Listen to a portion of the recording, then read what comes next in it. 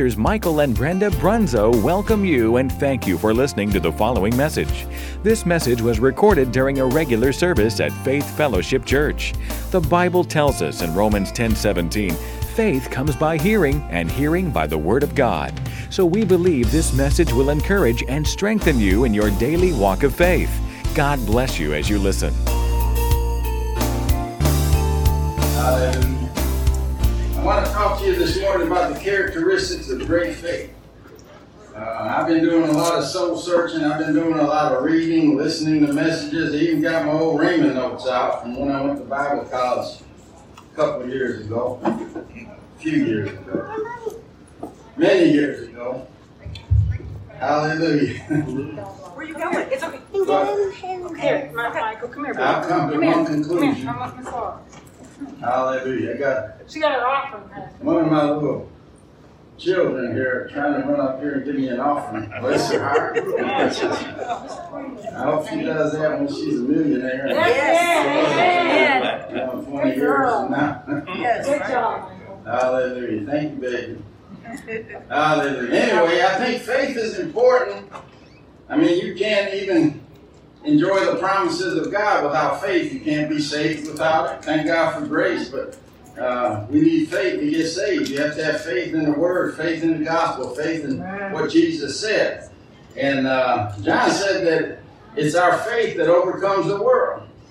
So if it's in the world and you don't like it, your faith can overcome it. Amen? Amen. I mean, sickness is in the world. Amen. Amen. You can overcome it. Yes. Addictions are in the world. Yes. Bad things are in the world. You can overcome them with your faith. Amen. Yes. Amen. So I'm going to do everything I can to help you to increase your faith. But Paul said faith comes by hearing, and hearing by the Word of God. Yes. So, your faith grows by exercising it. Your faith gets stronger by exercising it, just like lifting weights or something. If you lift weights and exercise your muscles, they'll grow. Yes. Faith Faith is the same way, but there's only one way that faith comes, and that's by hearing the Word. Amen. So as you're hearing the Word this morning, you should be expecting faith to come Yes. to Amen. you. Amen? Amen. So I want to look at a place in the Bible where Jesus told somebody, he actually told two people this. He said, your faith is great. I haven't seen this kind of faith nowhere in Israel. And so I want to look at least one of those accounts where he said it to a Syrophoenician woman. She wasn't even a member of the church. She wasn't a Jew. She wasn't religious. And yet he told her that she had great faith. The other one he told that had great faith was a centurion. He was a commander in the Roman army of 100 people. That's what centurion means. He was in charge of 100 soldiers. And he told him that he had great faith. But nowhere in the Gospels, nowhere in the Bible did I see Jesus tell anybody else that had great faith. Not even his great apostles. Didn't tell none of them. Didn't tell any Jew, any religious leader, just these two unsaved, non-members of the church. He said they had great faith. Amen. So we're going to look at this Syrophoenician woman this morning, find out what it is that causes Jesus to say that you have great faith. Look at Mark 7:24, and then we're going to look at Matthew 15, because those two gospel writers, Mark and Matthew, gave an account of the same thing, but they said something slightly different, so we want to know what they are, that they seem differently.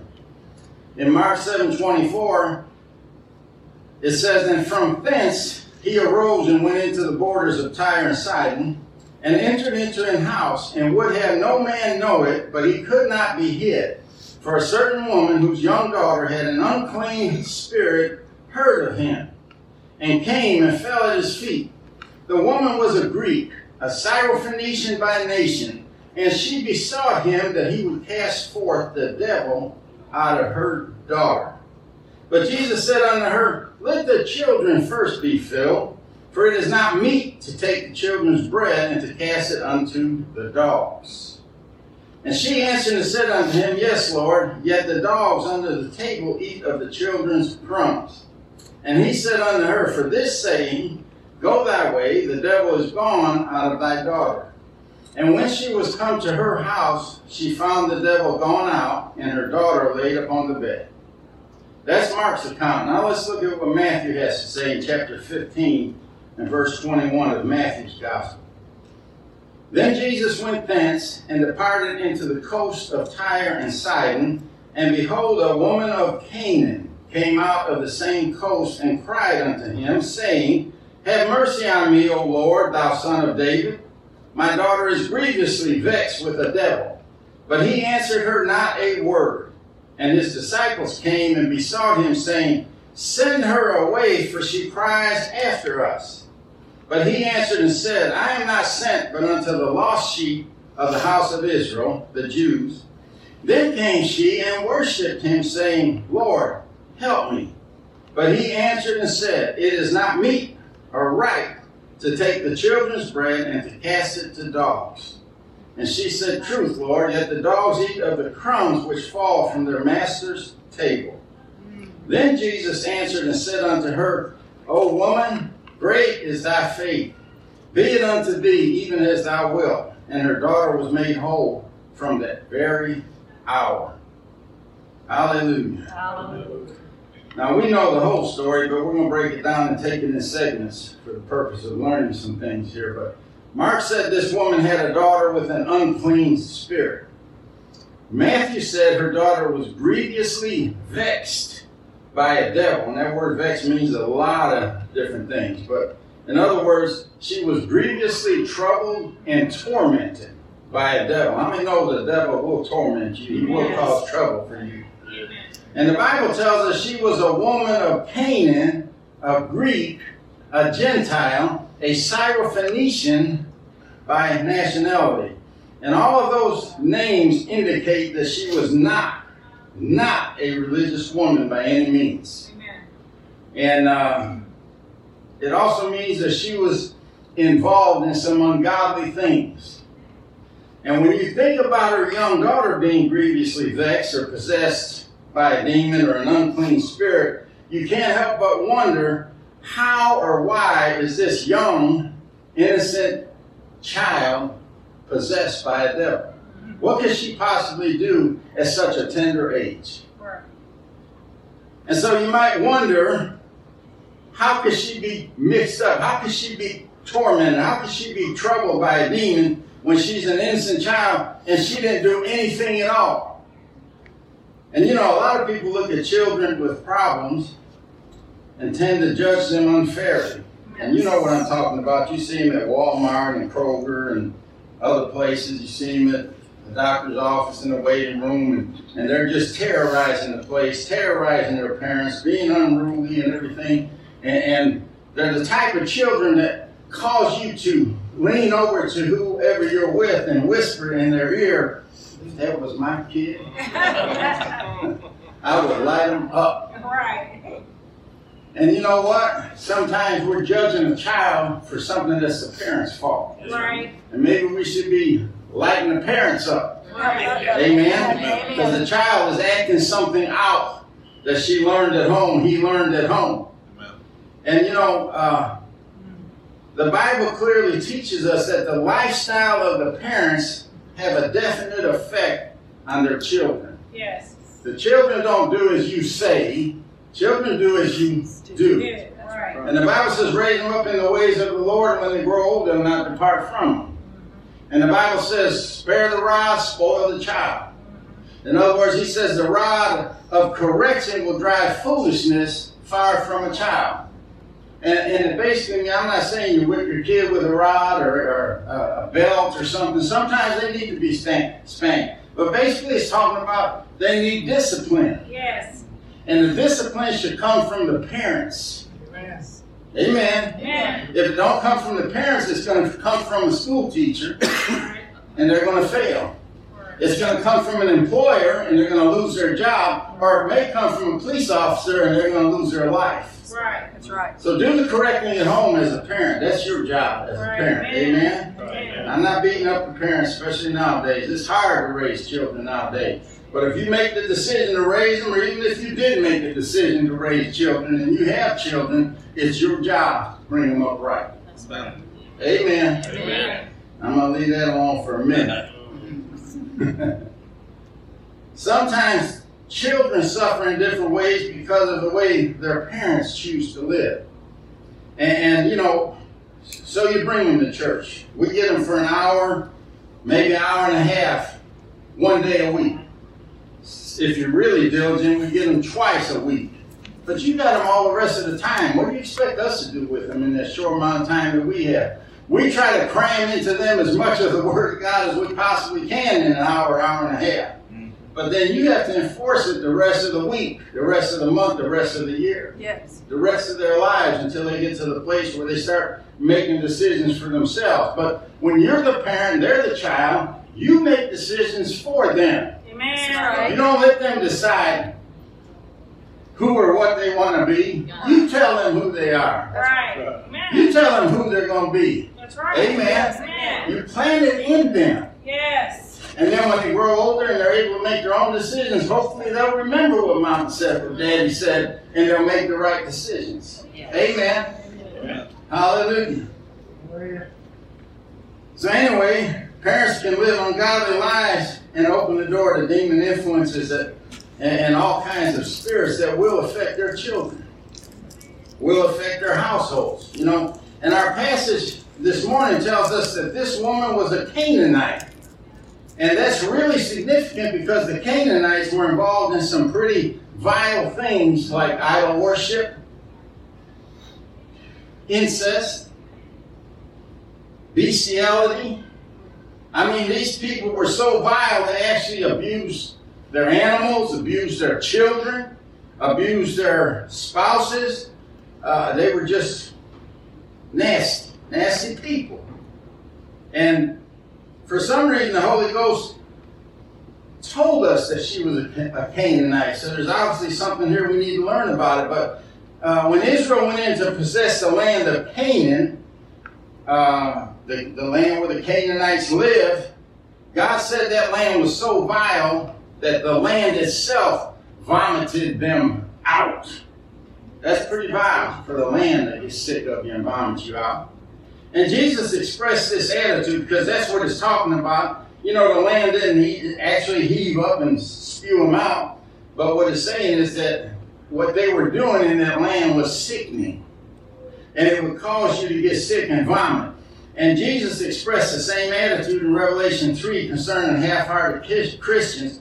He said, I know your works. You may think you're getting away with it, but he knows your works. That you're neither cold or hot. And then he says, I would rather you be cold or hot. So then, because you're lukewarm and neither cold nor hot, I will puke you out of my mouth. In other words, you make him sick if you're sitting on the fence and you're lukewarm. You're not in or out, but you're somewhere in the middle. He said he'd rather you be out or in, but not in the middle. Must be a good reason for that, if the Lord said it. But did you know God will give you time and space to repent? But if you don't repent, I don't know how much space, how much time, but if you ever reach that place where God quits giving you time and space to repent, he's going to puke you out of his mouth and replace you. Amen. Amen. Amen. I'm just preaching some truth this morning. Is that all right? Amen. But this woman's living a lifestyle of the Canaanites, and so knowing that, it's easy to see why her little daughter had problems with demons. And we can only imagine the things that were going on in that house, what spirits were allowed in the house and what spirits were allowed to operate in the house. And the kind of parties that might have been going on in that little girl's presence, the things that she might have been seeing. Not only that, but maybe they were even abusing her. And you know, when parents allow certain people into their lives, they really have to be careful concerning their children. Don't trust anybody. That's right. Amen. Amen. And you know, some of these people will take advantage of your children, and in a lot of cases, it's even relatives. And if your child ever tells you that someone messed with them or touched them inappropriately, don't ever just discard it or dismiss it. And I don't care how much you trust your friends, your relatives, your teachers, music whoever's in there, even the clergy. Don't trust nobody.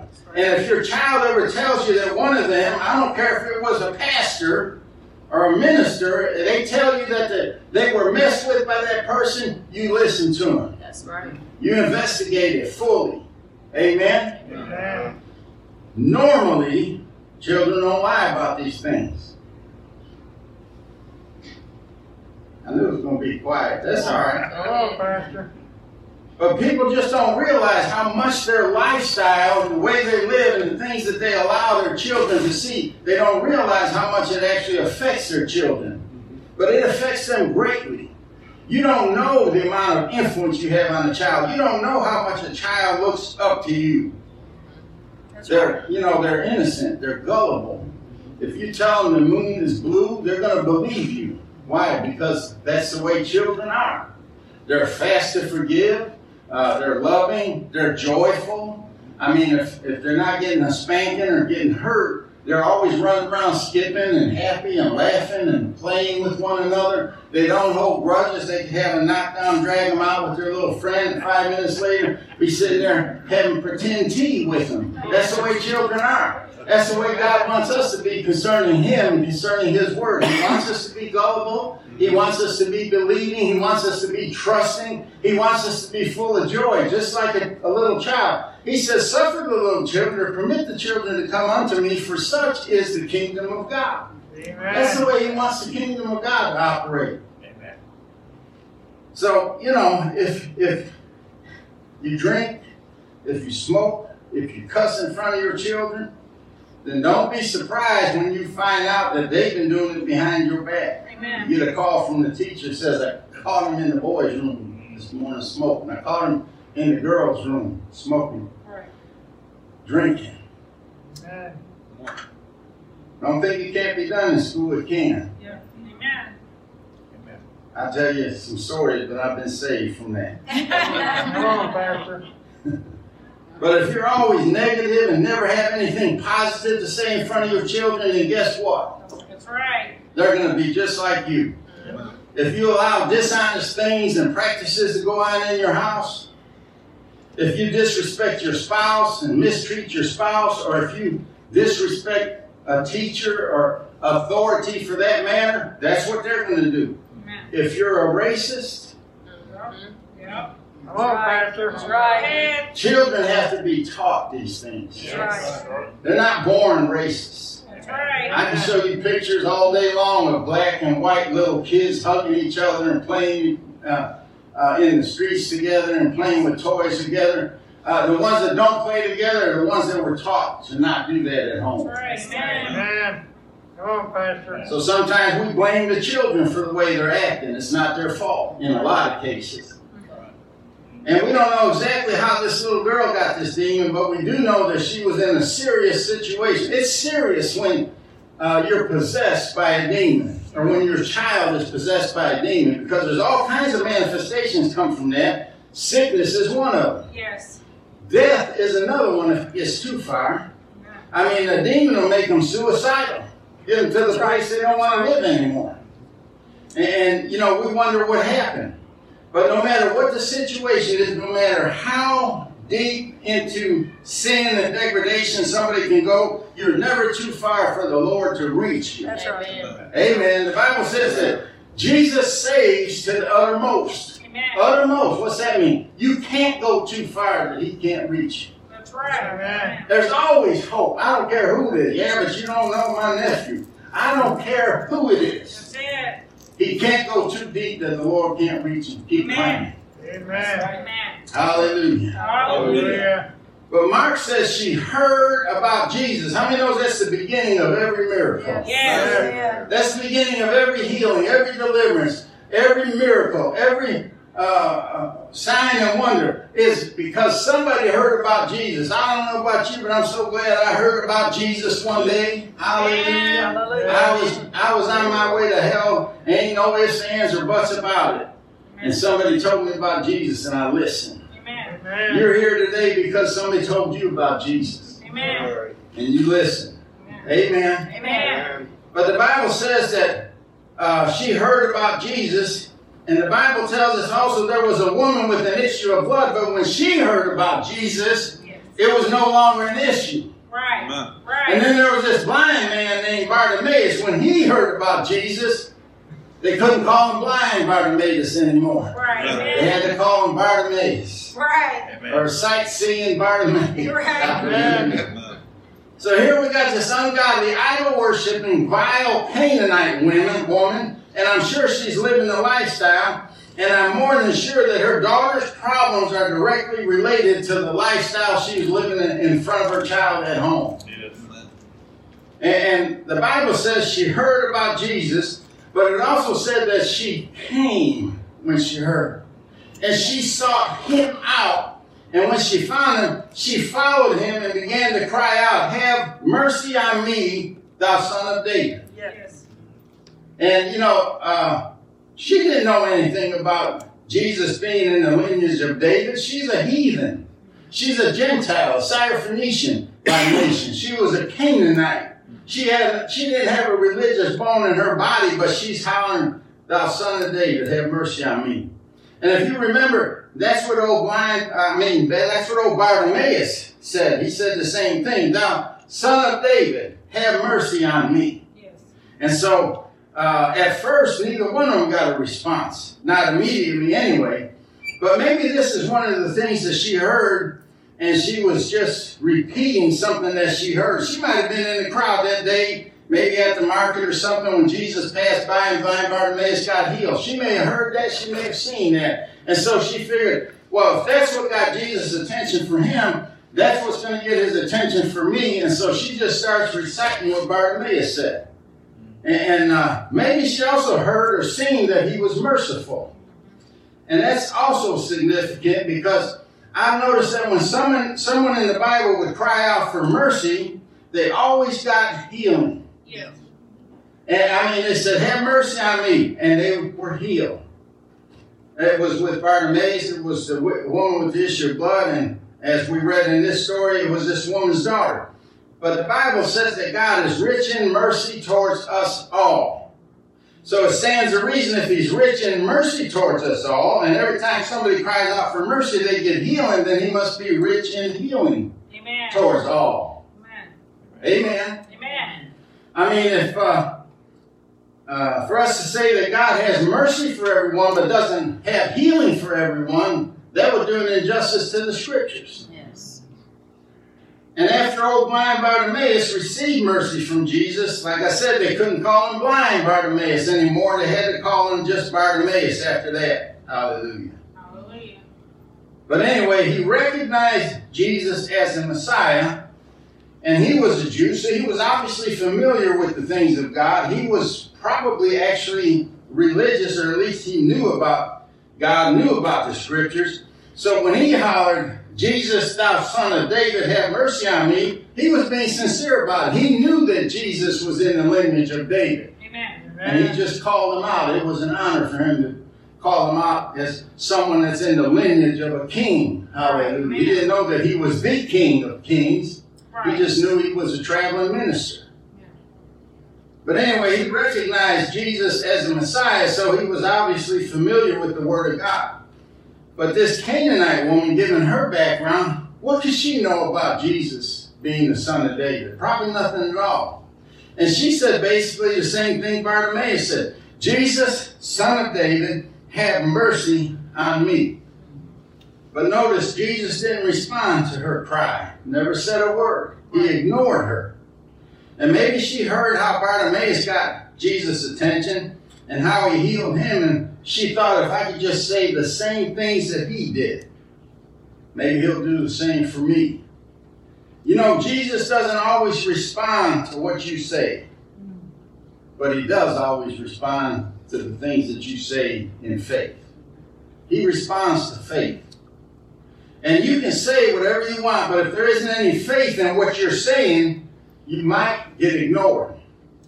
And I say that in a polite way. It might not get the Lord's attention. Is that better? And it might not bring your victory because it didn't come from your heart where true faith comes from. Faith comes from the heart. Amen. I'm telling you things this morning that you can practice today. I know that they happen a couple thousand years ago. But the Word of God is timeless. The Word of God never expires. The Word of God is quick and powerful, sharper than any two-edged sword, piercing even to the dividing asunder of soul and spirit, and of the joints and marrow, and it's a discerner of the thoughts and intents of your heart. So that tells me this Word is alive, it's energized. Yeah. And if it was alive and energized back then, it's alive and energized today. If it accomplished something back then, it will accomplish something today. Amen. Amen? Amen. It hasn't passed away. Jesus said, every jot and tittle, everything you mark down will pass away, but my word will never pass away. Amen. And Jesus was talking to a Samaritan woman at Jacob's well one day, and he told her in John 4:24, he says, God is a spirit, and they that worship him must worship him in spirit and in truth. You might be wondering, what's that got to do with what we're talking about? Well, let me read it to you in the Message Bible. I love the way the Message Bible puts it. Jesus said, woman, I like that. I say that to my wife sometimes. I say, woman, I say it, and it never turns out good for me. Yeah. But I like saying it just sounds cool, you know what I mean? But anyway, Jesus said, woman, the time is coming when you Samaritans will worship the Father neither here at this mountain nor there in Jerusalem. You worship guessing in the dark. We Jews worship in the clear light of day. God's way of salvation is made available through the Jews. That still hasn't changed. But the time is coming, it has in fact come, when what you're called will not matter and where you go to worship will not matter. It's who you are and the way you live that count before God. Your worship must engage your spirit in the pursuit of truth. That's the kind of people the Father is out looking for. Those who are simply and honestly themselves before him in their worship. God is sheer being itself, spirit. Those who worship him must do it out of their very being, out of their spirits, their true selves, and they must do it in adoration. Amen. Isn't that beautiful? Yes. It's much clearer now, isn't it? In other words, he'll know if you're pretending. Yes. It's got to be true to you. It has to be a reality to you. You can say elegant prayers, make the right confessions, raise your hands and praise him out loud, but he will know if it's real to you. He will know if it's coming out of your very being, out of your heart. He'll know if you're a hypocrite or a pretender. Amen. He knows. Yes. And if there's not any faith coming out of it, it's not going to be received by him, and you're not going to get anything out of it. It's got to be real to you, a reality. You got to have it in your heart. Amen. The Lord hates hypocrisy. That was one of the things he'd get on the Jewish leaders about, the religious leaders. He'd say, you hypocrites. I mean, he didn't pull any punches. He told them, you're a bunch of hypocrites. You say it, but you don't mean it. It's not coming from your heart. So God knows if you're sincere or not, if you're in faith or not. He knows if you're real or you're just a pretender. Amen. He knows if you're acting. That's what a hypocrite is, an actor. Bartimaeus cried out to the Lord, but he didn't get an immediate response. This woman cries out to the Lord. She don't get an immediate response either. As a matter of fact, she was being flat ignored. And the Lord made it clear in the story we read. And you may be wondering, what do I do when I pray and I don't get an answer? What do I do when I cry out to the Lord for mercy and I don't get an answer? What do I do? Same thing she did. You keep crying out. You keep following. You keep pleading with the Lord. And you keep on asking until you receive what you're looking for. Never give up. Even if there's no response, don't give up. There's a reason why you didn't get a response. There's a reason why your prayer hasn't been answered yet. And the devil just wants you to quit. Give it up. Don't worry about it. He ain't answering you. You're too wicked. He don't want to hear from you. But he's a liar and the father of it, right? Amen. But one of the things about both of them is they were bold. You know, the crowd told blind Bartimaeus, shut up. And Barnabas said, you shut up. Right. And he cried louder, the Bible says. Amen. And that's what the disciples are telling this woman. Shut up. Quit following us. She says, you shut up and you quit following. Right. She wouldn't give up. She was bold. That's right. Amen. This is a characteristic of great faith. Faith is bold. Yes. Amen. If our faith was as bold as the devil, we would kick his butt to kingdom come. Amen. But he's more bolder than us. And Apostle Paul said in Hebrews 4:16, come boldly unto the throne of grace that you may obtain mercy and receive help in your time of need. Obtain what? Mercy and help. Jesus, throne of grace, have mercy on me. You can say, Jesus, throne of grace, have healing on me. Right. Have deliverance on me. Right. He's the throne of grace. And we know that Jesus eventually responded because we read the story. And she may not have started out in faith, but somewhere along the line she developed enough faith. Not only enough faith, but enough faith to impress Jesus to the point where he told her she had great faith. And there must be a difference between faith and great faith, or he wouldn't have said what he did. And one of the characteristics of great faith, there's a lot of characteristics, but one of the main characteristics is it never gives up or quits. It's always consistent and persistent. Right. Consistent and persistent. And I think this is what impressed the Lord. And trust me, it is not easy to impress the Lord.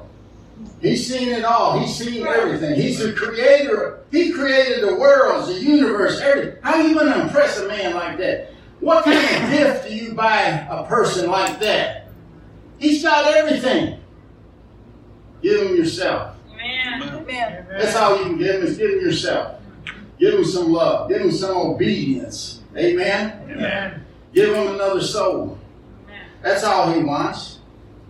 But anyway, this woman's faith made an impression on him. And faith, especially great faith, having done all to stand, and what? It continues to stand. How long? Until the victory comes. And real faith will not be denied. She knew what she wanted, and she refused to leave without it. No matter what they said, no matter how they offended her, no matter how much he ignored her, she refused to leave. And that's one of the greatest characteristics of faith. And that's why Jesus called her faith great.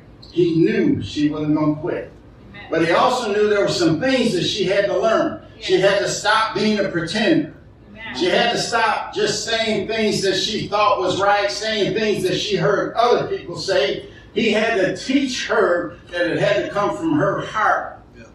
In other words, he didn't answer her yet because she wasn't ready for the answer he had for her. Right. Amen. He knows when you're ready for the answer. Right. Amen. And then he'll give it to you. Yeah. So she must have been bold and persistent because she got the disciples so agitated that they're telling Jesus, please tell her to go away. She's driving us crazy.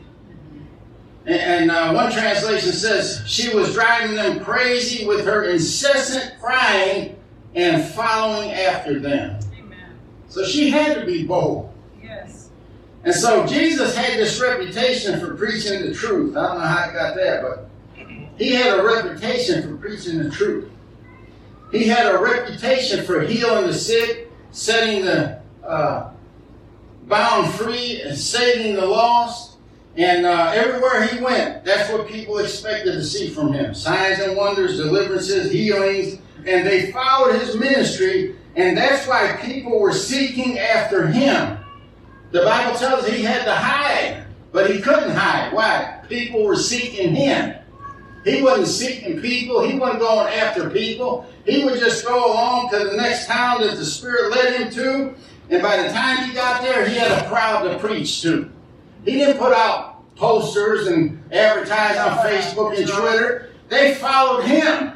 Amen. Why? Healing, deliverances, miracles, signs, wonders. Talk about a wonder. I wonder what would happen if the church ever quit fighting amongst itself and started doing the things that Jesus was doing, setting the captives free, healing the sick, getting people saved. I wonder what would happen. I wonder if people would start following us. Amen.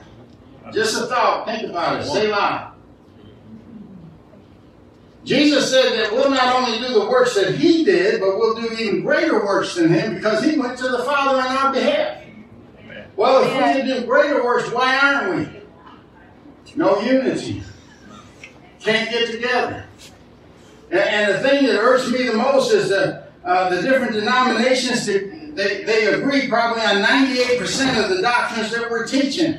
But it's the 2% that they concentrate on. It's the 2% that drives a wedge between them. It's the 2% that keeps them from becoming united and working together.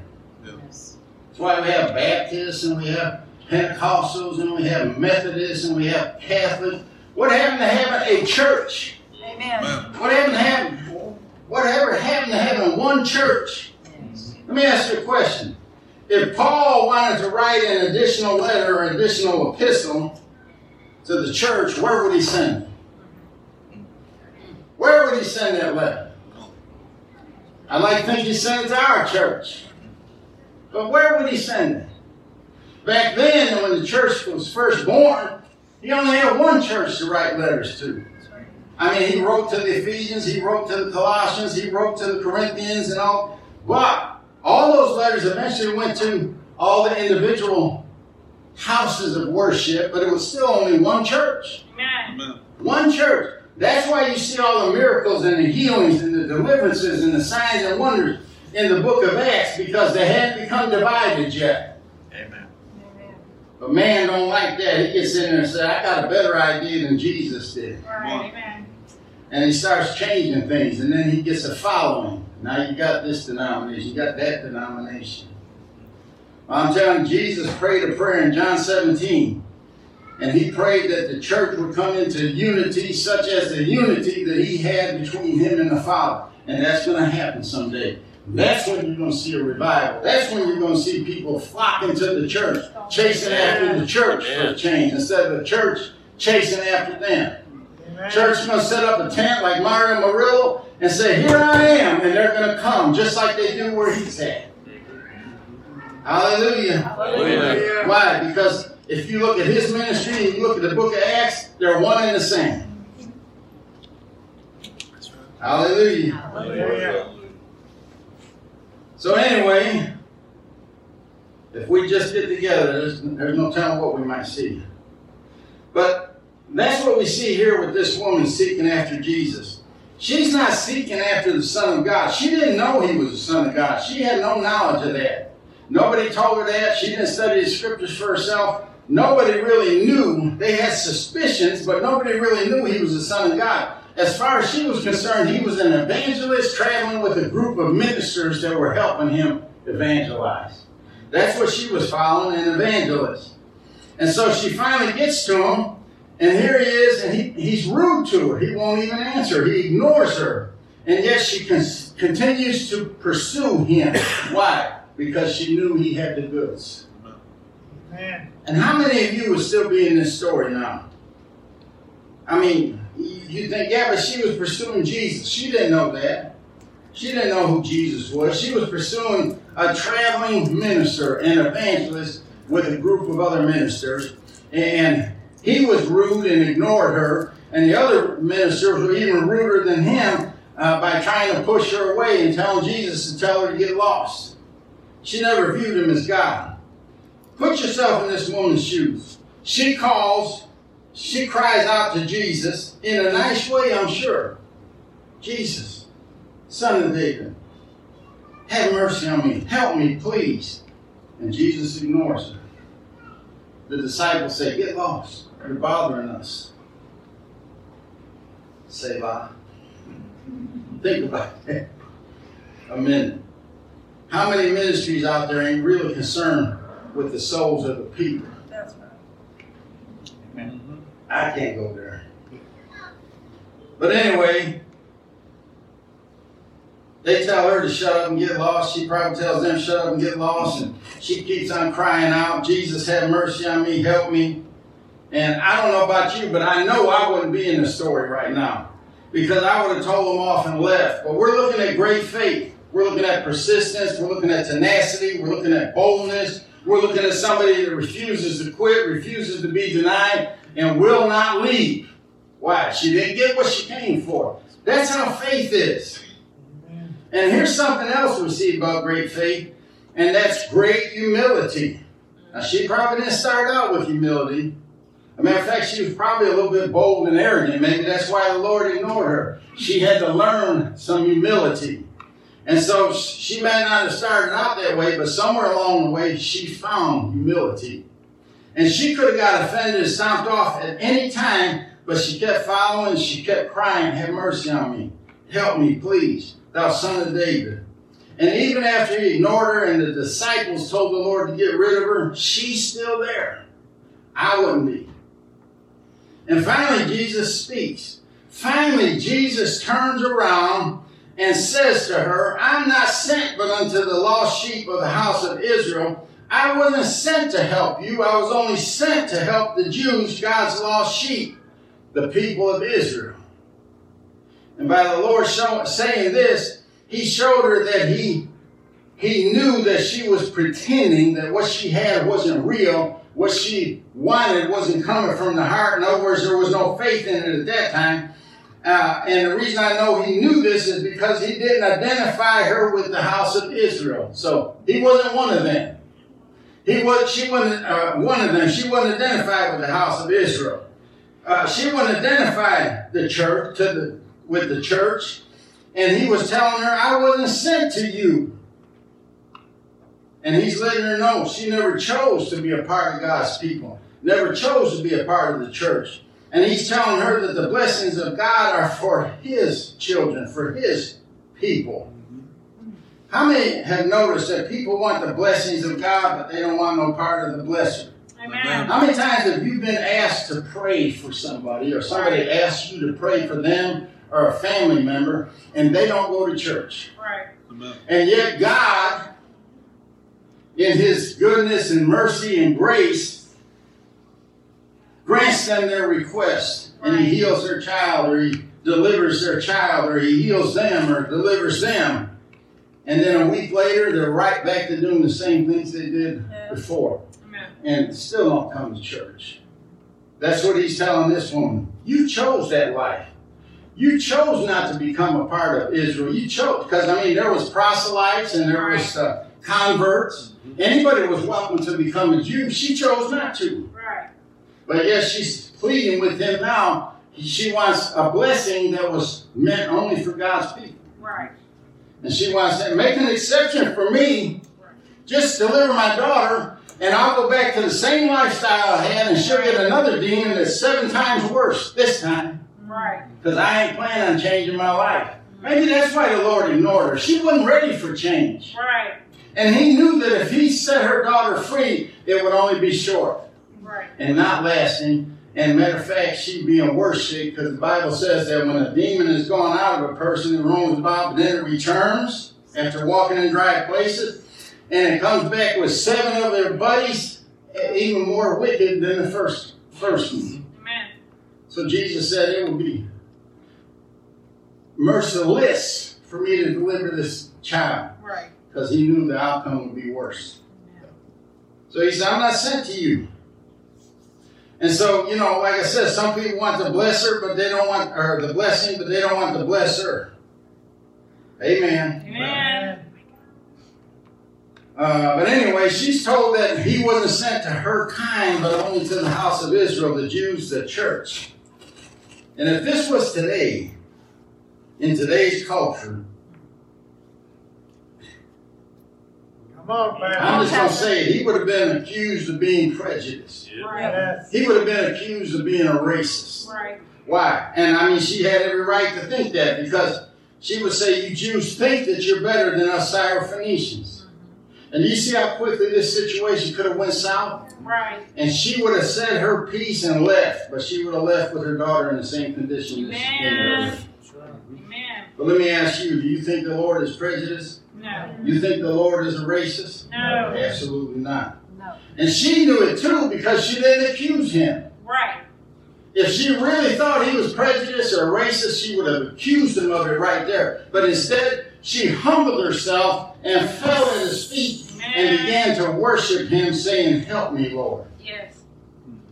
That's great faith. Amen. And if she was pretending to be religious before this, she's not pretending anymore. She's on her face, worshiping at his feet, saying, "Help me, Lord." Yes. And most of us would have been long gone. I know I'd have been long gone. Maybe some of you would have been long gone, but she's still here. And that's how great faith is. Amen. It don't quit. It don't leave. But now she's humble. If she wasn't humble before, she's humble now. She's on the ground pleading with him. He looks down and says, on top of all that, he says, "It's not right to take the children's bread and throw it to the dogs." Yeah. Throw it to the dogs. On top of ignoring her, on top of telling her that he wasn't sent to people like her, he was sent only to the Jews, the house of Israel. On top of all of that, now he calls her a dog. Right. A D-O-G. Right. And if that was me, of course I wouldn't be in the story at this point, but if I did make it that far, I wouldn't be beyond that. I'd be gone after that. I'd tell him off and I would leave. You talk to God like that? I don't know he's God yet. I didn't know he was God. Right. That was an evangelist. Right. So first he ignores me, tells me he's not sent to people like me, and now he's calling me a dog. So anyway, I wouldn't be in the story. She still is, though. And she put up with a lot of stuff, but she could have said, "Now, I draw the line here. You can't call me a dog." And she could have told him off and then left. But anyway, Jesus said the things that he did. And as a result, he lost his Facebook account, his Twitter account, his YouTube account. He lost all his rights to social media. And you know, when people don't like what was said to them, sometimes they look for reasons so that they don't have to face the truth. Right. They look for a reason why they don't have to believe what was said to them, even when it's true. And so he called her a dog. But you know, if the Lord calls you a dog, what should you do? Bark. Start barking, scratching, chasing hubcaps. Because if the Lord calls you a dog, you're a dog. Right. Amen. No ifs, ands, or buts about it. Because the Lord don't lie. He can't lie. Amen. He's telling truth. He says you're a dog. Right. And she don't get mad. She don't run off. She says, "Truth, Lord." Mm-hmm. She said, "That's true." How many people would say that? They would deny it till the dying breath. She's still in the story. Can you see why the Lord told her she had great faith? Yes. She wasn't a Jew or a convert. And she probably couldn't quote any scriptures, but here she is still in the story. Why? Because she had bulldog faith and tenacity, and she had humility and persistence. Amen. And that will always get what you want from God. If you have those three things, you will always get what you want from God. Amen. Hallelujah. Hallelujah. Can't be run off, can't be ignored, can't be refused, won't be denied, and won't take no for an answer. That's what great faith is. Yes. She came for something, and she wasn't leaving without it, no matter what was said by who or what was done to her. And it's not like this woman has been in church all her life. Not like she had been going to church for 20 years, 10 years, 5 years. She just heard about Jesus. Just heard about him. Maybe even that day. Or maybe a few days before it. No more than a year or two, because he wasn't in the ministry that long when she come upon him. And here she is with this kind of faith that Jesus couldn't find anywhere else in Israel. He told her it's not right to take the children's bread and cast it to the dogs. And she says, "Truth, Lord. You're right, Lord. It's not right to take their bread and give it to me because I am a dog." But why did he call her a dog? Because by the standards she was living by, she was a dog. And you can't help people until they identify where they're at. Right. Amen. What's the first thing you have to do at Alcoholics Anonymous? You have to stand up there and say, "I'm an alcoholic." Yes. And you know, I'm a drug addict. I'm an adulterer. I'm a liar. I'm a dog.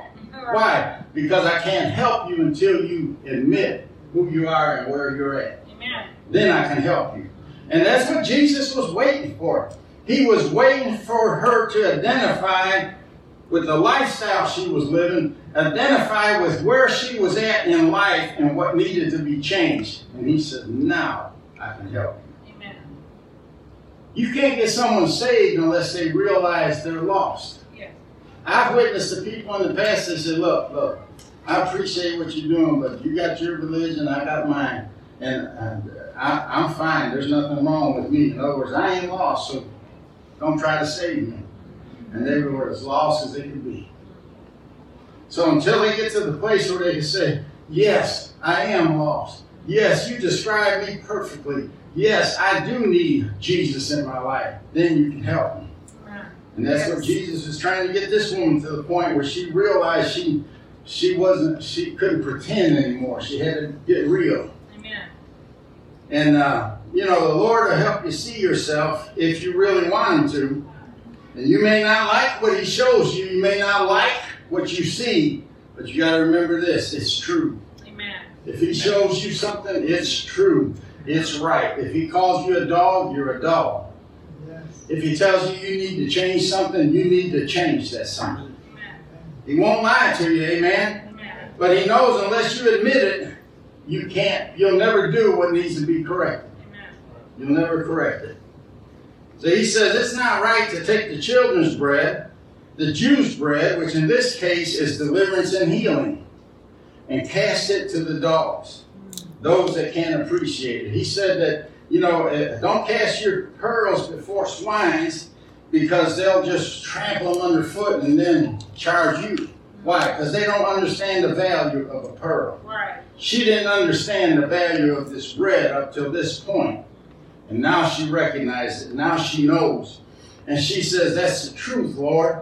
But even the dogs under the table get the children's crumbs. That's right. She not only had a revelation of the bread, but she had a revelation of the power of God that was in that bread. Right. Amen. And this is what really impressed the Lord. It shows the tremendous amount of faith she has concerning the power of God. She realized something that the disciples and His followers didn't realize up to this point. That's why He was impressed. She realized that she didn't need a whole loaf. She just needed a crumb or two. Amen. There was enough power in that crumb to deliver me and my daughter and my family and heal me and my daughter and my family. You can keep the loaf. Amen. Give it to the children. But even the little dogs under the table get a crumb every now and then. That's all I want, just a crumb. And Jesus said, man, I ain't seen faith like this anywhere in Israel. Right. He probably give His disciples an evil eye. Not even in you. Right. And you've been following the bread of life that came down from heaven. Right. And you still don't get it. Right. This woman gets it. She knows she's talking to the bread of life that came down from heaven. And all she's asking for is a crumb. You guys got the whole loaf. Right. And you ain't doing nothing with it. Right. Amen. Right. Amen. I don't need a loaf. I don't need a slice. I don't need a bite. Just a crumb. That's all I need. And that's something that couldn't be said about it. I didn't see it anywhere else in the Bible. I mean, He told the centurion that he had great faith, but He didn't talk about bread or anything else. Right. He sees it in this woman. And so the Lord had to be so pleased with what she said that He made an exception for her. Now, I know you're thinking of this scripture, the Lord is no respecter of persons. No, but He respects faith. Yes. He may not respect a person, but He respects faith. He may not treat a person differently, but He'll treat faith differently. Amen. The more the faith, the more the blessings. Amen. Got nothing to do with Him being prejudiced or showing favor or anything else. He favors faith. And like I said, He never told any of them that they had great faith. And she realized she was talking to the bread of life. And so the Lord had to be pleased, and that's why He told her where He lived. And I'm telling you, God will make exceptions to respond to faith. He'll make exceptions to respond to faith. You may say something, but if there's no faith in it, He doesn't have to respond to it. Right. But if there's faith in it, He'll respond. I mean, He will make an exception. He will actually calm the waves, calm the wind, stop the rain, stop the things that's going on in your life. Why? Because you said something, but you said it in faith. Amen. And he respects faith. Yes. And so he says to this woman, he said, I haven't seen faith like this anywhere in Israel. And then he says, be it unto you. In other words, you got what you've been chasing after. Be it unto you. And in other words, daughter, you passed the test. And because you did, and because you learned the lessons you should have learned, he says, I'm going to grant your request. He says, your daughter is delivered and healed. She went home, and that's exactly what she found. Amen. Amen. Now, get ready to close with this. If he did it for her, and she was a heathen, had no entitlement to bread of any kind, how much more would he do it for his children? How much more would he do it for you and I? We're the children. It's our bread. Yeah. It's our loaf. The bread of life came down from heaven for us, for God's children. And if a small crumb will save, deliver, and heal that woman's daughter, and I'm sure he saved and healed her that day too. That was his whole intention. He said, I got to get you healed and delivered first before I deliver your daughter. Now, that obviously happened. But how much more will the whole loaf do for us? That's right. He's given us the whole loaf. And as we study the Word of God, like I said, starting out, and we observe these truths that's in the Bible, we have to understand they're timeless. They were true then, they're true now. They were true with his disciples and this Syrophoenician woman. They're true with his disciples today and with each one of us. No matter where you came from, what your walk of life is, what you've done, doesn't make any difference. That's right. His word is true. Amen. It's alive and active. Amplified says it's energized. Yes. And God said he sent his word and healed them all. Had mercy on them all. Yes. Does that include us? Yes. I mean, all is all, right? Yes. And so, these accounts of healing and deliverance and miracles that Jesus performed, Paul said these things were all done as examples for us. As examples for us. You see a miracle in the Old Testament, he put it there for you. You see somebody getting healed of something in the Old Testament, he put it there for you, for your example. He's saying to you that if I did it for them, I'll do it for you. Amen. Amen. He'll heal you. He'll set you free of addictions. He'll heal your family. He'll do whatever you need him to do if you keep pursuing him. Stay in faith. Don't quit. Don't give up. Amen. Be bold about it. He said, come boldly before the throne of grace. Amen. Not just come, but come boldly before the throne of grace. Because God honors that. Yes. He honors what his son did for us. The suffering that he did. The crucifixion, the death, going to hell, the burial, the resurrection. God honors that so much that he says, come boldly because my son, what my son did for you should give you boldness to approach me. Amen. Amen. The Old Testament couldn't approach him like that. They had to go through a mediator. Well, God is our mediator. Jesus is our mediator. Amen. There's one man between God and man, and that's the mediator, Christ Jesus. He's our mediator. Yes. He mediated for us. He took God's hand, whom you couldn't approach, in your hand and brought them together in him. Yes. That's what Jesus did. Yes. We're in God because of Jesus. Amen. We're healed because of Jesus. We're set free because of Jesus. Everything we have is because of Jesus and what he did. Yes. Amen. Amen. And we should be honored by it. Yes. Amen. And you know, God hasn't changed. Jesus hasn't changed. The Holy Ghost hasn't changed. And the Word hasn't changed. Amen. Amen. So why wouldn't he heal us? Why wouldn't he deliver us? Right. Why wouldn't he give us what we need? Why wouldn't he fulfill the promises that he made to his people? And I don't know what you need from God today, but this is how you get it. I don't know if it's a healing, financial breakthrough, deliverance, a miracle of any kind. God is waiting Amen. for you to come to him and ask. Amen. But ask in faith. Yes. If you're pretending, then work on it a little while. Wait till you get to the place where it's sincere. Wait till you get to the place where it's coming from your heart, not from your head. Amen. Wait till you get to the place where you realize and recognize the goodness of God and what He's done for us through His Son, Jesus Christ. And you know, Sarah started out, she laughed at the promise of God. But somewhere along the line, she developed a faith that was so strong that she had a child at the age of 100 or 99, somewhere in that neighborhood, past the childbearing age. Right. She didn't start out in faith, but she ended in faith. Yes. And she received the promise. So you may not start out in faith. Your faith might be like an old pair of ice skates, all rusty. You need to be sharpened. Mm-hmm. But God's waiting on you. Amen. Amen. Amen. Just ask Him. Yes. He's wanting to do good things to His children. He's wanting to bless His children. Yes. Amen. He's wanting to be a miracle worker for you. He's wanting to be your healer, your blesser, your financial officer. He's wanting to be all these things for us. All we got to do is ask, be bold about it, be persistent about it. Don't give up and don't quit. Keep praying, and it'll come to pass. Amen. Let's pray. Father, we love you so much. We appreciate you so much. Jesus, we appreciate you. You're the Savior that saves to the uttermost. And I know there's people listening to me maybe on Facebook Live this morning, and you may not have intended to listen to me. You may have been just surfing Facebook or YouTube or something, and you come across this video.